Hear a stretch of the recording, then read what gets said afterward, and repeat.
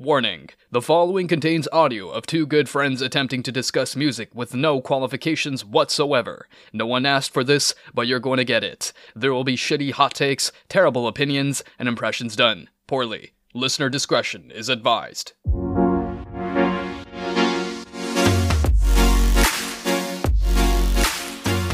Hello, one and all. It's us, back again. Not at the Brood Book, due to some hockey shenanigans. But you know, we're here to invade your ear holes. It is another edition, my friends, of Music, Maria. And also Drake. Ta-da! You know what I realized? In like the last two episodes, I had not given the name of this podcast. Like literally just went straight into chatting. Really? I literally just went into like, how are you? Let's talk about life. And I was like, yeah, I was listening back and I was like, wow, I really just didn't like introduce us for like the last 2 weeks. We just assumed people knew. Yeah. Well, if you don't know now, you know. Yeah. This is us. This is our pod. Okay. Yeah, well, in that case, now how are you? Doing well. The Flyers lost. They played a good game. You know, they've been playing hard all year, so it's like it makes the losses easier. It's not like they suck and they're also losing. I don't know if that makes sense, but yeah, it's quite nice. But either way, I'm good. How are you? I am sleepy, more so than the usual. I did do a good bit of traveling today from Yeehaw, Texas land. Yeah, I haven't slept except for like that one sparse nap that I texted you about. So yeah, we're here. We're thriving. Question mark.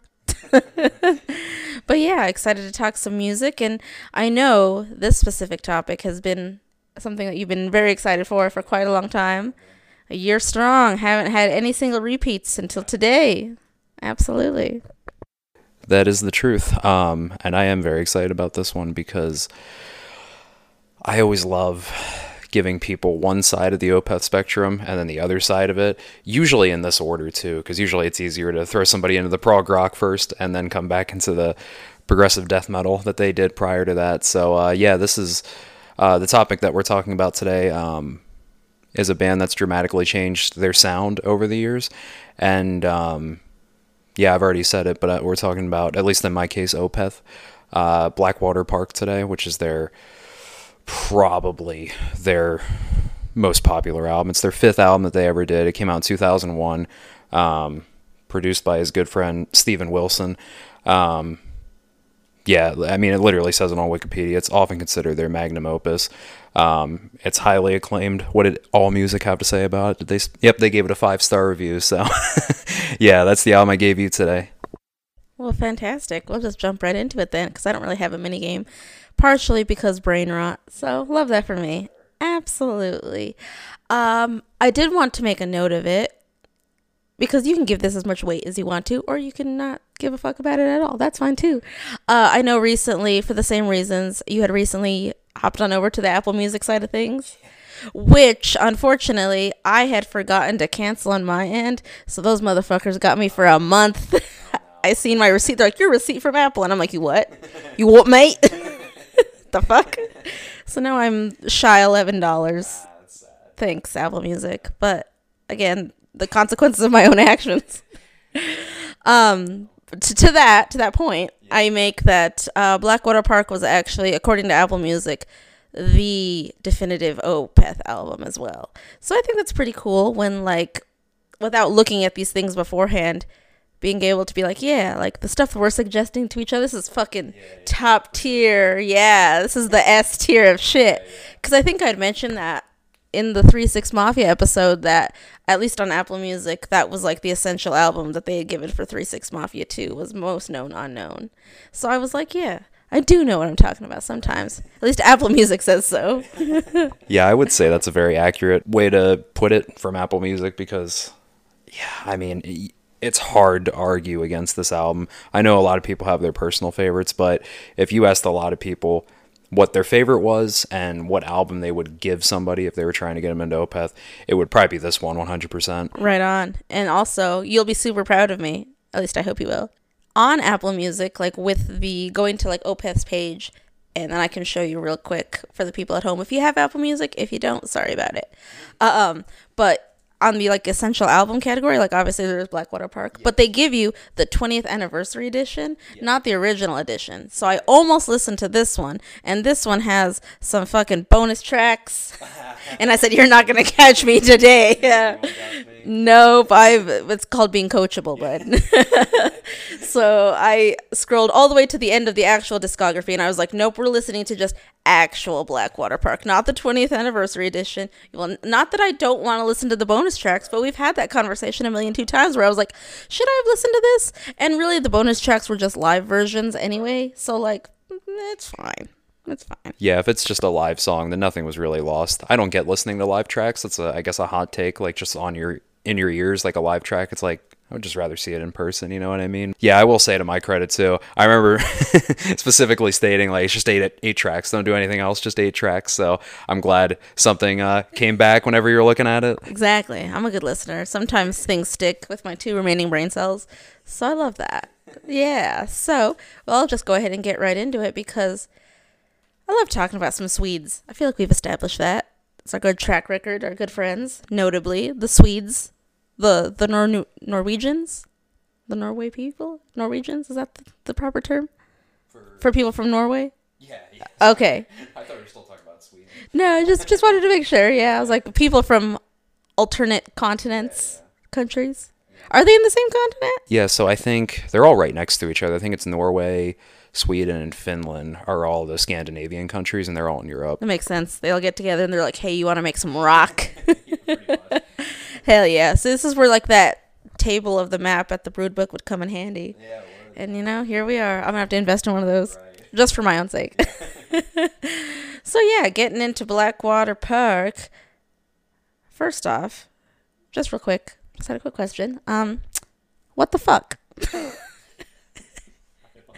And I elaborate because what if I just left it at that? I was like, hey, what the fuck?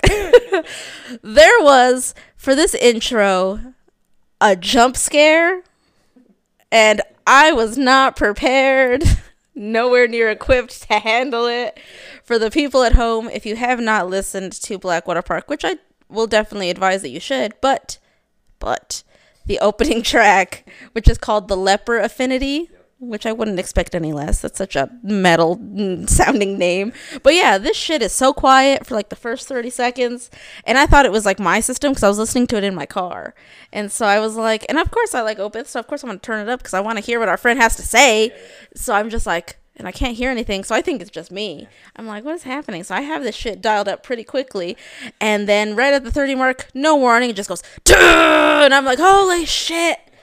What the fuck? I was flabbergasted. I was not prepared. Well, you have now learned a very valuable lesson in heavy metal to never trust the soft opening ever at any point, because that happens a lot where they'll have like a soft little acoustic or like a soft little intro and then they'll just blast in your face.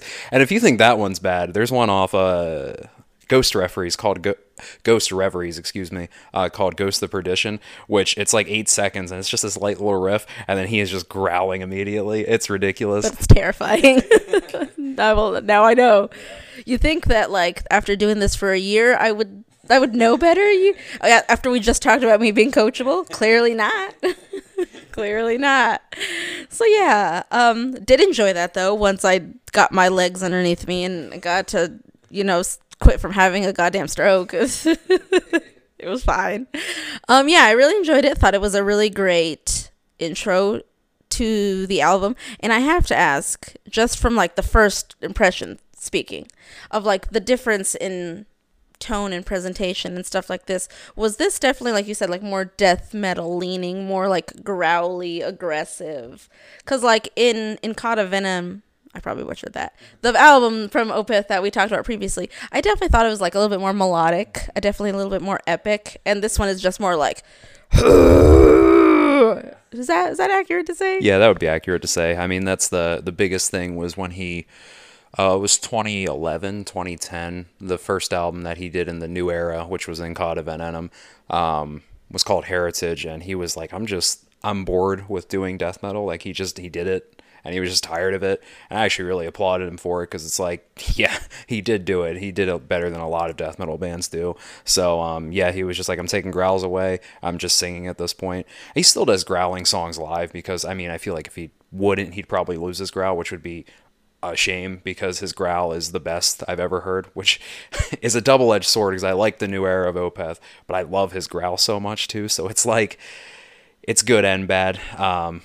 But it's like they also have like 9 albums prior that are death metal. So anytime I get the craving, I can just go back and listen to those albums too. Heck yeah. And I did state off the record that I was going to put on my producer hat today so we don't get too long-winded because Drake has to go touch grass and be a person. How dare him? Even though you just said that, I do have a question for you about the first track. I know you're a solo person. What do you think of that solo ending the song? Because that's probably my favorite solo of all time, personally. Oh, absolutely. That's actually what I was going to get to next. Yeah, no, we're on the same page there. Absolutely, because I do love a good solo. And there's tons of them on this album, not just like even in that beginning song. But yeah, definitely have that in my notes. Great solo. But 2 questions for myself. Again, without getting too long-winded or off track here, because one of them is really going to bother me, and I've been thinking about this for a while. I don't think it has anything to do with our current conversation, but if I don't ask now, I'm going to forget. Okay. And then it's going to keep bothering me. We talk about, like, rock and metal and all these other adjacent genres that aren't really anything like each other, and I feel like it's a disservice to kind of, like, lump them all in one generalization. And I've recently come across this, and I wonder... It's okay if you don't have, like, an answer for it right now. But the difference between, like, metal and metalcore when describing something, what are the 2 things that separate each other? Because I've seen them used, but I don't feel like they're interchangeable. I feel like that's inaccurate. Yeah, they're definitely not. So metalcore is actually like a bastardization of melodic death metal, which, of course, was from Sweden. The Swedes created it with At the Gates, In Flames, and Dark Tranquility, which I'd like to get to probably any of those bands at some point in the near future. And yeah, so that's... I still don't understand, like, what the terms exactly mean. Like, if I had to define what metalcore meant exactly, I have no idea. But I know what metalcore sounds like, and it sounds like, you know, Bring Me the Horizon and bands like that and stuff like that. So it's like... But I just don't know what metalcore means together as one word. But I know what it sounds like. It's very melodic riffs, and it's a lot like melodic death metal, where it has the screaming and the singing, as I mentioned, melodic riffs. But yeah, metal is barely even a genre, in my opinion. It's basically just an overarching thing, because like the album we're talking about today is progressive death metal, in my opinion, which is, you know, 3 down. It's the grandson of metal, essentially. So it's like, that's the, I guess, confusing part of metal, but I actually really like it because... I know what I'm getting into when I hear about metal bands, because if somebody's like, what's a genre I hate? I don't really care for thrash metal a lot. So if somebody's like, this is thrash metal, then I'm going to be like, okay, I'm probably not going to get into it. So yeah, it makes it easier for me personally. Okay. Well, thank you for explaining that. I think it could be a fun mini game one of these days to, like, because I feel like you always do the mini games. So I feel like we could turn the tables here, okay. Have me do the mini game one of these days where, like, you give me a genre within, like, the overarching umbrella of metal, okay, and try to be like, what band is this genre? And I'll be like, oh, fuck. So, and watch me just get all of them horribly wrong. I think that'd be hilarious. And I'd piss off so many people. I'd be like, oh, thrash metal? Definitely, you know, Poison. I love Bret Michaels. Like, yeah, you know, great guy. But yeah, thanks for answering that. And then secondly, what was my second question? I guess I don't remember what my second question was. Probably wasn't as important as the medical question. But moving on. Yeah, we're definitely in it once we get past the jump scare, once we get past the leper affinity. But if I remember correctly, and maybe I don't, because I was looking for the notes that I took on the last Opeth album, because, like, I have one singular, like, notes file on my phone from, like, everything we've ever done. But apparently it starts with Coheed and Cambria. So I don't know where the notes for the last Opeth thing went. I was going to try and compare them, but in any case, I was wondering if maybe I had the same sentiment from the last one, where I was like, I like almost everything on this album, where, like, everything that follows becomes my new favorite. I feel like I had that same experience with here. And I don't know if it's because I'm biased because I have heard these gentlemen before, but even with like the different style, because I can definitely note the difference. That was the biggest thing. Like I can be like, oh, this is different and more growly and punchy and aggressive and almost heavy, if I can use that interchangeably, than before. Because like I do agree that like Incata Venenum was very melodic and very epic, and they definitely didn't like skip on the length though with this one. So that was the the remaining presence. I was like, oh yeah, it's been a minute since I heard a good 10-minute song. Welcome back. But yeah, so Bleak, I really enjoyed that just from like his vocals on that one specifically.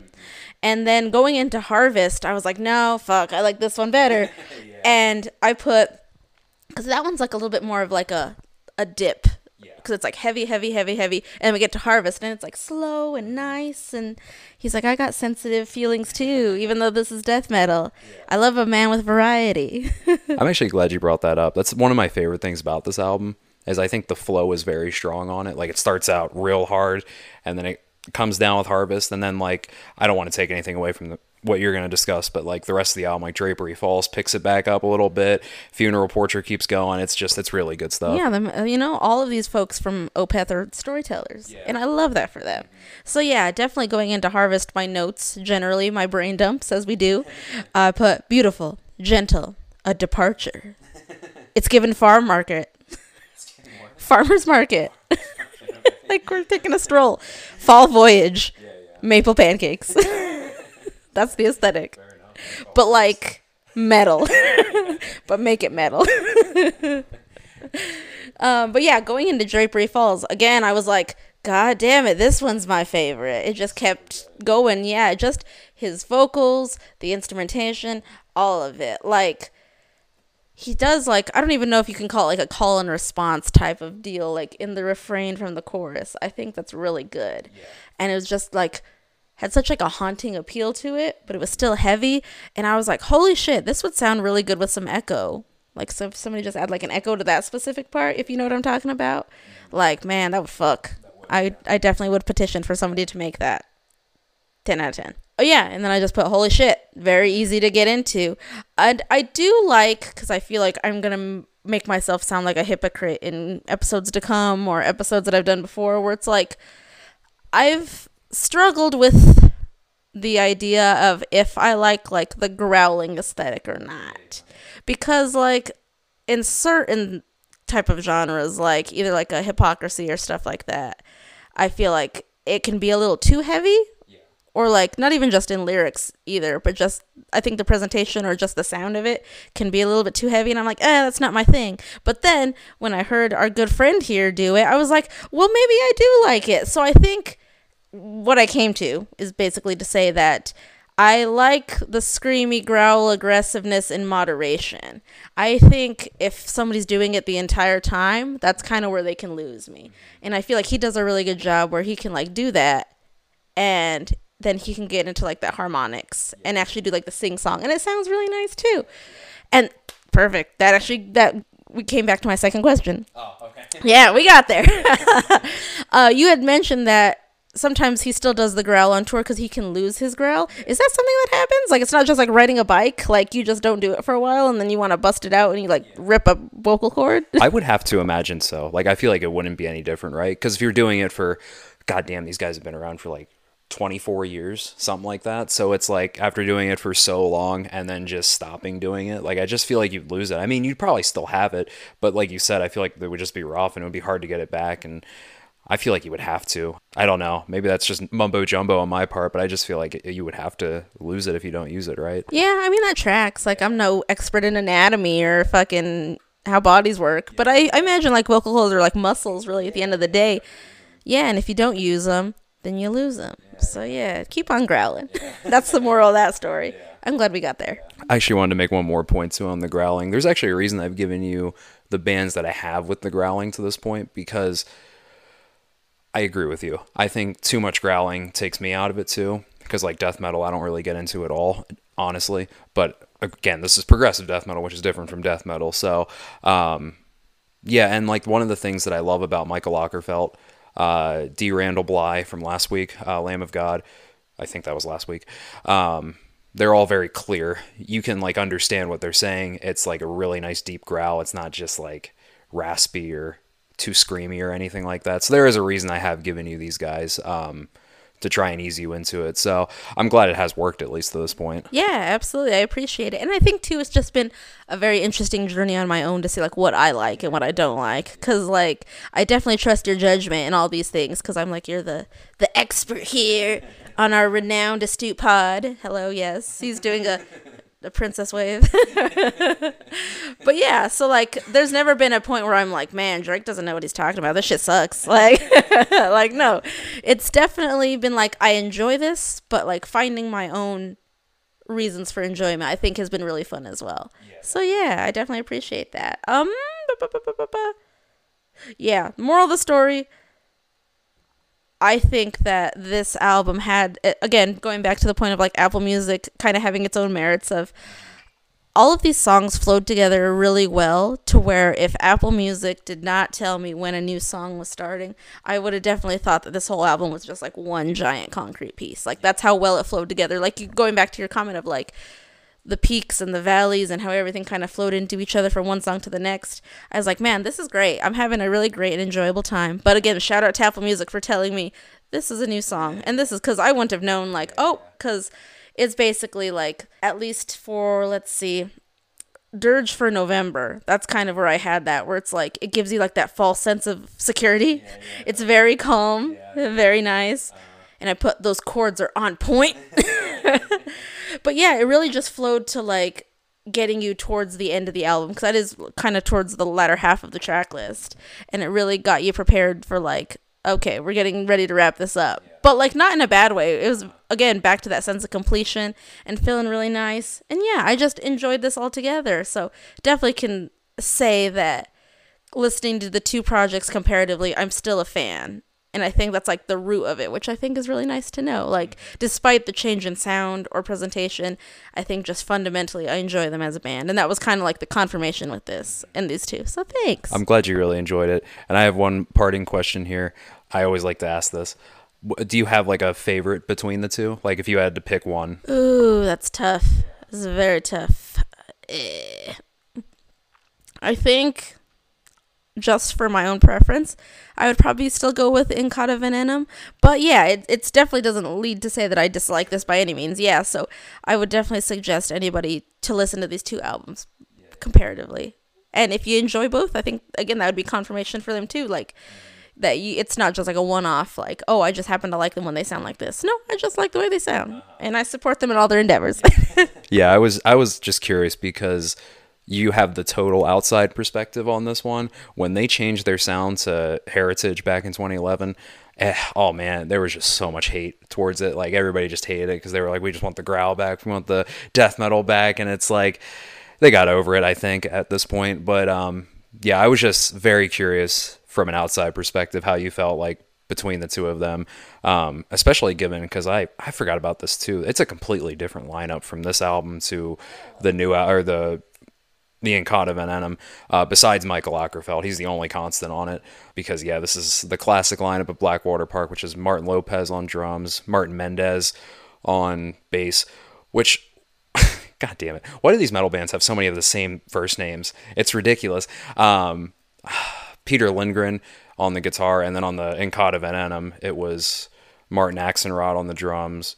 Oh, I'm losing it. Frederick Atkinson on the guitar. I'm trying to see if I can't get this based on memory. Oh, Martin Mendez is still on the bass, or in the band as the bass player. And then they have Joachim Svalberg or something like that on the keyboard. So hell yeah, look at you. Big brain. I seen you working for it. I was like, you got it. You got it. Hell yeah. So yeah, moral of the story, Opeth loves a good Martin in any iteration. All right. Well, thanks for that.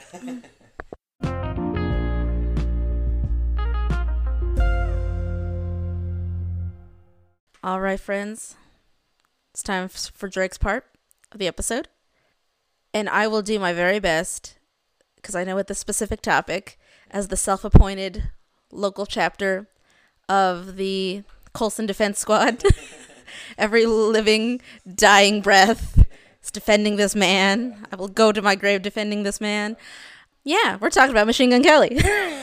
We're talking about Tickets to My Downfall, his pop punk album that he came out with in 2020.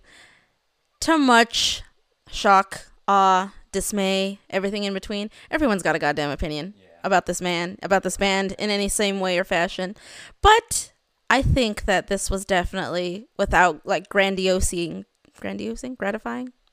romanticizing, grandizing. Yeah, we got there. Without doing that too much, I definitely believe this was like a cultural reset, if I may say so, for like the genre of pop punk as we know it, because it's kind of been a little, not me talking like I'm the authority on pop punk, knowing that I also got into pop punk because of Machine Gun Kelly. I'm one of those people.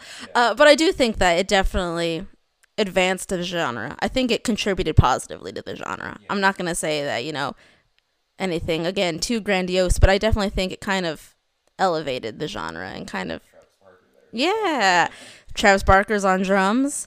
Yeah, I guess before we get into it, to kind of establish the differences aside from the obvious, I believe, to my knowledge, at least from like watching all the documentaries, because all the way up until a certain amount of time, I believe it was up until his album Bloom, he had a vlog on YouTube called Kelly Vision, and he basically started that vlog like right when he was trying to get famous. Like, he wasn't even famous yet, and he was making these vlogs on YouTube. So like being able to go back and see that entire journey up until that point, it's very wholesome. So as far as I know, I can't remember when he got his band, but even when he was just doing rap stuff, he always had a band like behind him. So I think that's really cool. So I guess as we know it today, Machine Gun Kelly isn't just him, the face, Machine Gun Kelly, but Machine Gun Kelly is the collective band. Okay. So like now when he's on tour, he'll announce them in total as Machine Gun Kelly. Yeah, so that's really nice. He always makes it a point to say, we are Machine Gun Kelly, not I am Machine Gun Kelly. Of course, people just know him figuratively as Machine Gun Kelly, but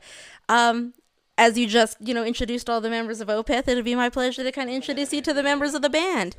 Travis Barker is not an official member of Machine Gun Kelly. He just did the drums for this album. But for the actual lineup of Machine Gun Kelly on tour, we have Rook on drums. It's just Rook. Rook on drums. We have Justin, who's on guitar. And we got Slim on keys. Slim Double X. What's up? We got Baze on bass. Yeah. He's fun. And then recently, for the mainstream Sellout album, which is the second pop punk album, they introduced another guitarist, and her name is Sophie Lloyd. She fucking kicks ass. Definitely go look into her. She does like metal riffs and stuff like that. She fucking kicks ass. Hell yeah. So actually, you know what? I think I have seen her once before. That name sounds familiar. When you said she does metal stuff, I'm like, I have to have seen at least one video of her. Because I remember Machine Gun Kelly being attached to a guitar video I've watched in the past, so that's probably who it was. Yeah, she went viral a couple of years ago just from sick riffs, just like I know what I'm talking about, like, so sick, bro. But definitely, Drake is gonna Google her right now, and I'm sure once you see her face, you'll be familiar. But yeah, he added her to the band for the mainstream Sellout album. She's great. I love her, and I just love this band in totality because I think they also add, because he of course plays instruments as well. He plays guitar. He sings, he does this, but the fact that he also has his own band, I think that's pretty kick-ass. So with this first venture into Tickets to My Downfall, after listening to Hotel Diablo, just be interested to hear what you thought, because again, everyone had an opinion which way or the other about this project, so hell yeah. All right, I am very excited to talk about this album. I wanted to say first off, when you told me the song title track last week, I was like, oh, it's the song called Tickets to My Downfall. No, the song is literally called Title Track. And I chuckled when I first read it. I was like, oh, it's literally called Title Track, because normally the title track is just the title of the album. But no, that got me good. But the song, both lyrically and musically, I thought was really good. And I enjoyed, it doesn't have the same punches Leper Affinity might after coming out of a softer intro, but I do enjoy it coming from a softer intro, because it was like that acoustic, clean sounding electric guitar, because it's not an acoustic guitar. I see it played a lot in metal. I don't know how they do it either. Like, it's just a guitar that is made into an acoustic sounding clean guitar. It's very neat. I like it a lot, but then it goes into like the pop punk side of it, which is really cool. I enjoy that a lot.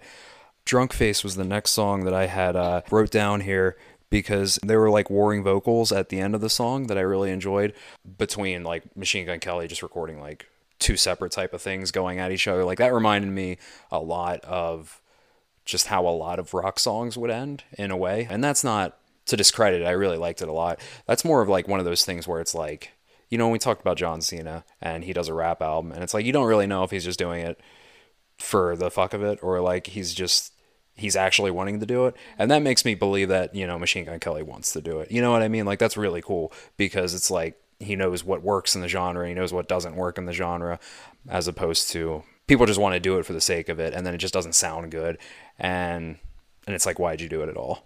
Yeah, no, I'm really glad that you made that point. Thank you for that, because you are as well coming in from like an outside perspective. I think it can be very easy to kind of fall into the general opinion about things, especially like when it's cool to hate on things or because other people don't like it. Like that was definitely a main criticism that he got, not just from this album, but from mainstream cello, is that a lot of people, for whatever reason, thought that he didn't belong in this space or that he was just being a poser in this space or he was just kind of like a visitor in this space. But really, he's been a fan of rock his entire life. Like if anybody knows anything about his discography, which of course, like I'm not gonna shade on anybody for not listening to every single project of his in the history of the world, but on his very first album, not even counting his mixtapes, but his very first album, the very first song on his very first album was featuring a rock artist, which was none other than M. Shadows from Avenged Sevenfold, back again on this podcast, The Lingering Ghost.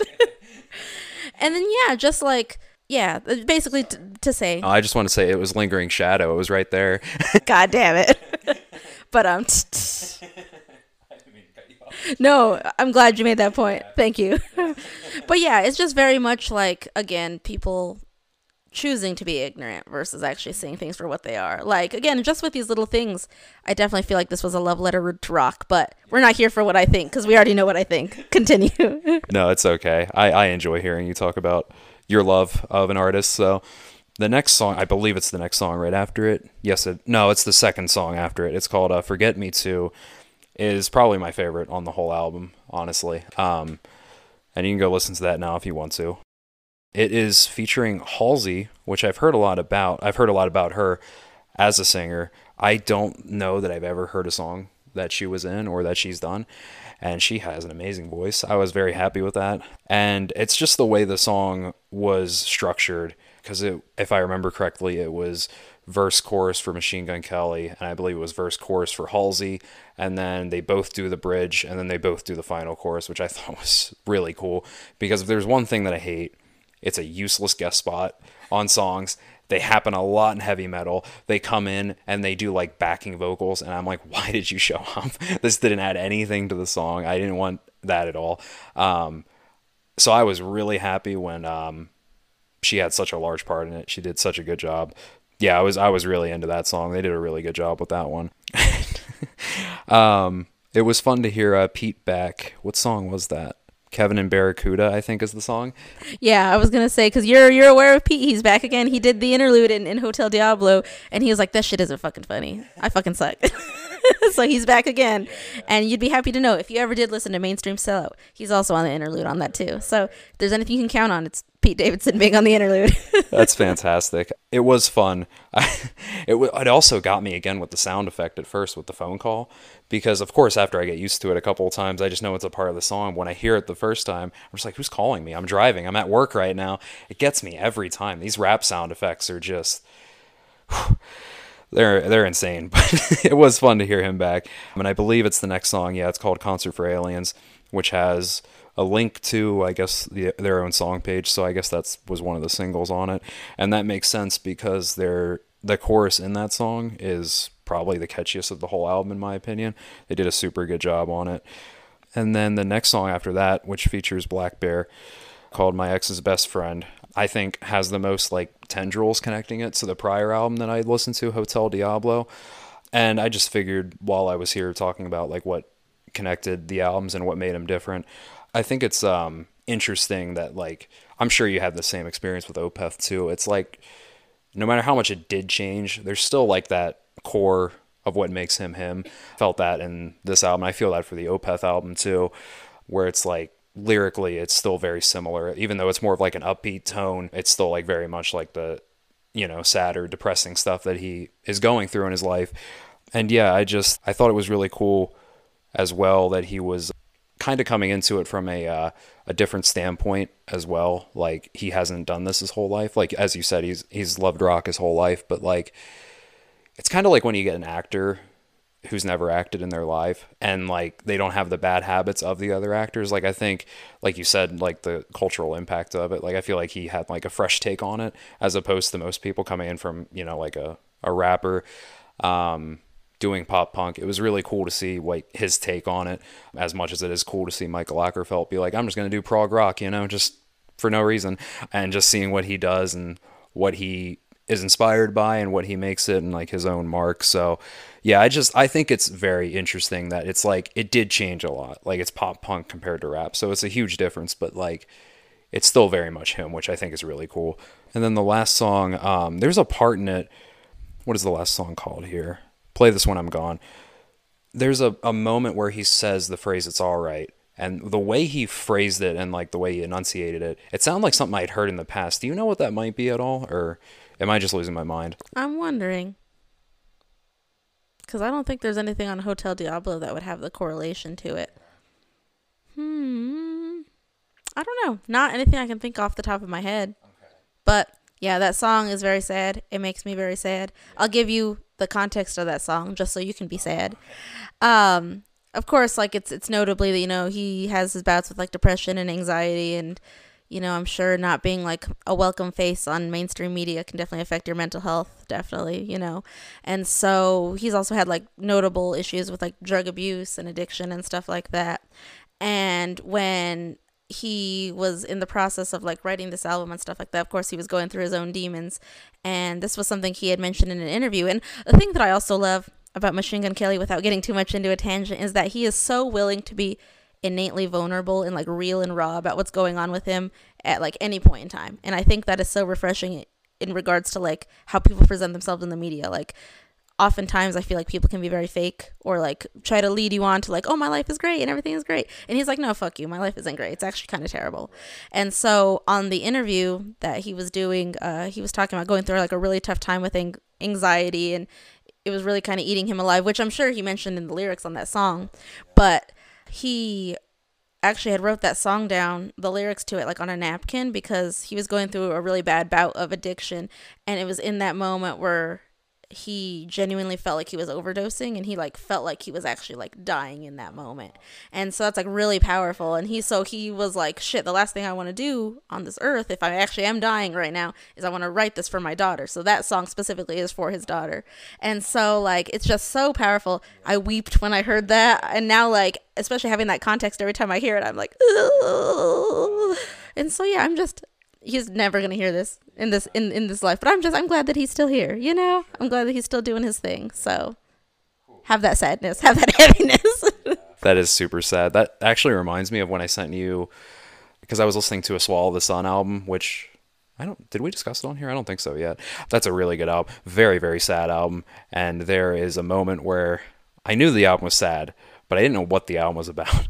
And it's about the guitar player's wife who died prematurely from cancer. And I was like, oh no, like that's just even sadder now. I'm like, oh my God, it's a super dark album. But to pull it back to Machine Gun Kelly, that song is great. Now that I know like the other side of it too, that makes it even, I hate to say better, but like, having that like really distinct raw feeling towards it makes the songs, it does make them better. It makes you feel more. So it was a good closer. And I think the opener's really good too. And that's one thing that I think is really not underrated on it. I think it's true for anything that an entertainer does, excuse me, is having a good opener and a good closer. A wrestling show is a great example of it. I think an album is the second best example of it, because if you leave me on bad terms, then I might not come back for the next one. If you don't start out well, then you're uphill climb the whole way. So I think he did a really good job on that. Heck yeah. Well, thanks for your time. This goes without saying. I feel like I would be amiss if I didn't talk about this, because I feel like I touched on it in Hotel Diablo. But now that you have the full context of like Hotel Diablo 2, I keep pointing to my Hotel Diablo artwork because we're recording in my house. I have actually, yeah, I'm like, he's everywhere. You can't escape him. But yeah, now that you have the context of both projects and kind of how they mirrored each other and their similarities and their differences, you can now especially see how it's bullshit when people say that he got run out of rap and that's why he went to pop punk. And like that is the thing that always gets my gears every goddamn time. They're like, oh, he doesn't rap anymore because this shitty beef that happened fucking 7 years ago that literally nobody cares about. Like they're both thriving, they're both doing their things, and now that you're able to kind of take these two projects in totality, it's just so fucking dumb. And to this day, I'm like, why do people say that? Is it the cool thing to say? I don't know. But it's just like objectively, he did pop punk because he wants to do pop punk. He's going to come out with a rap album this year because he wants to do rap. You don't switch genres because somebody made you switch genres or because like you're any less successful in any genre. Like it's possible just to be good at two things. And so yeah, that's my soapbox for the day. I kept it to a minimum. Be proud of me. And that's where I'm going to leave it. Thanks for your time.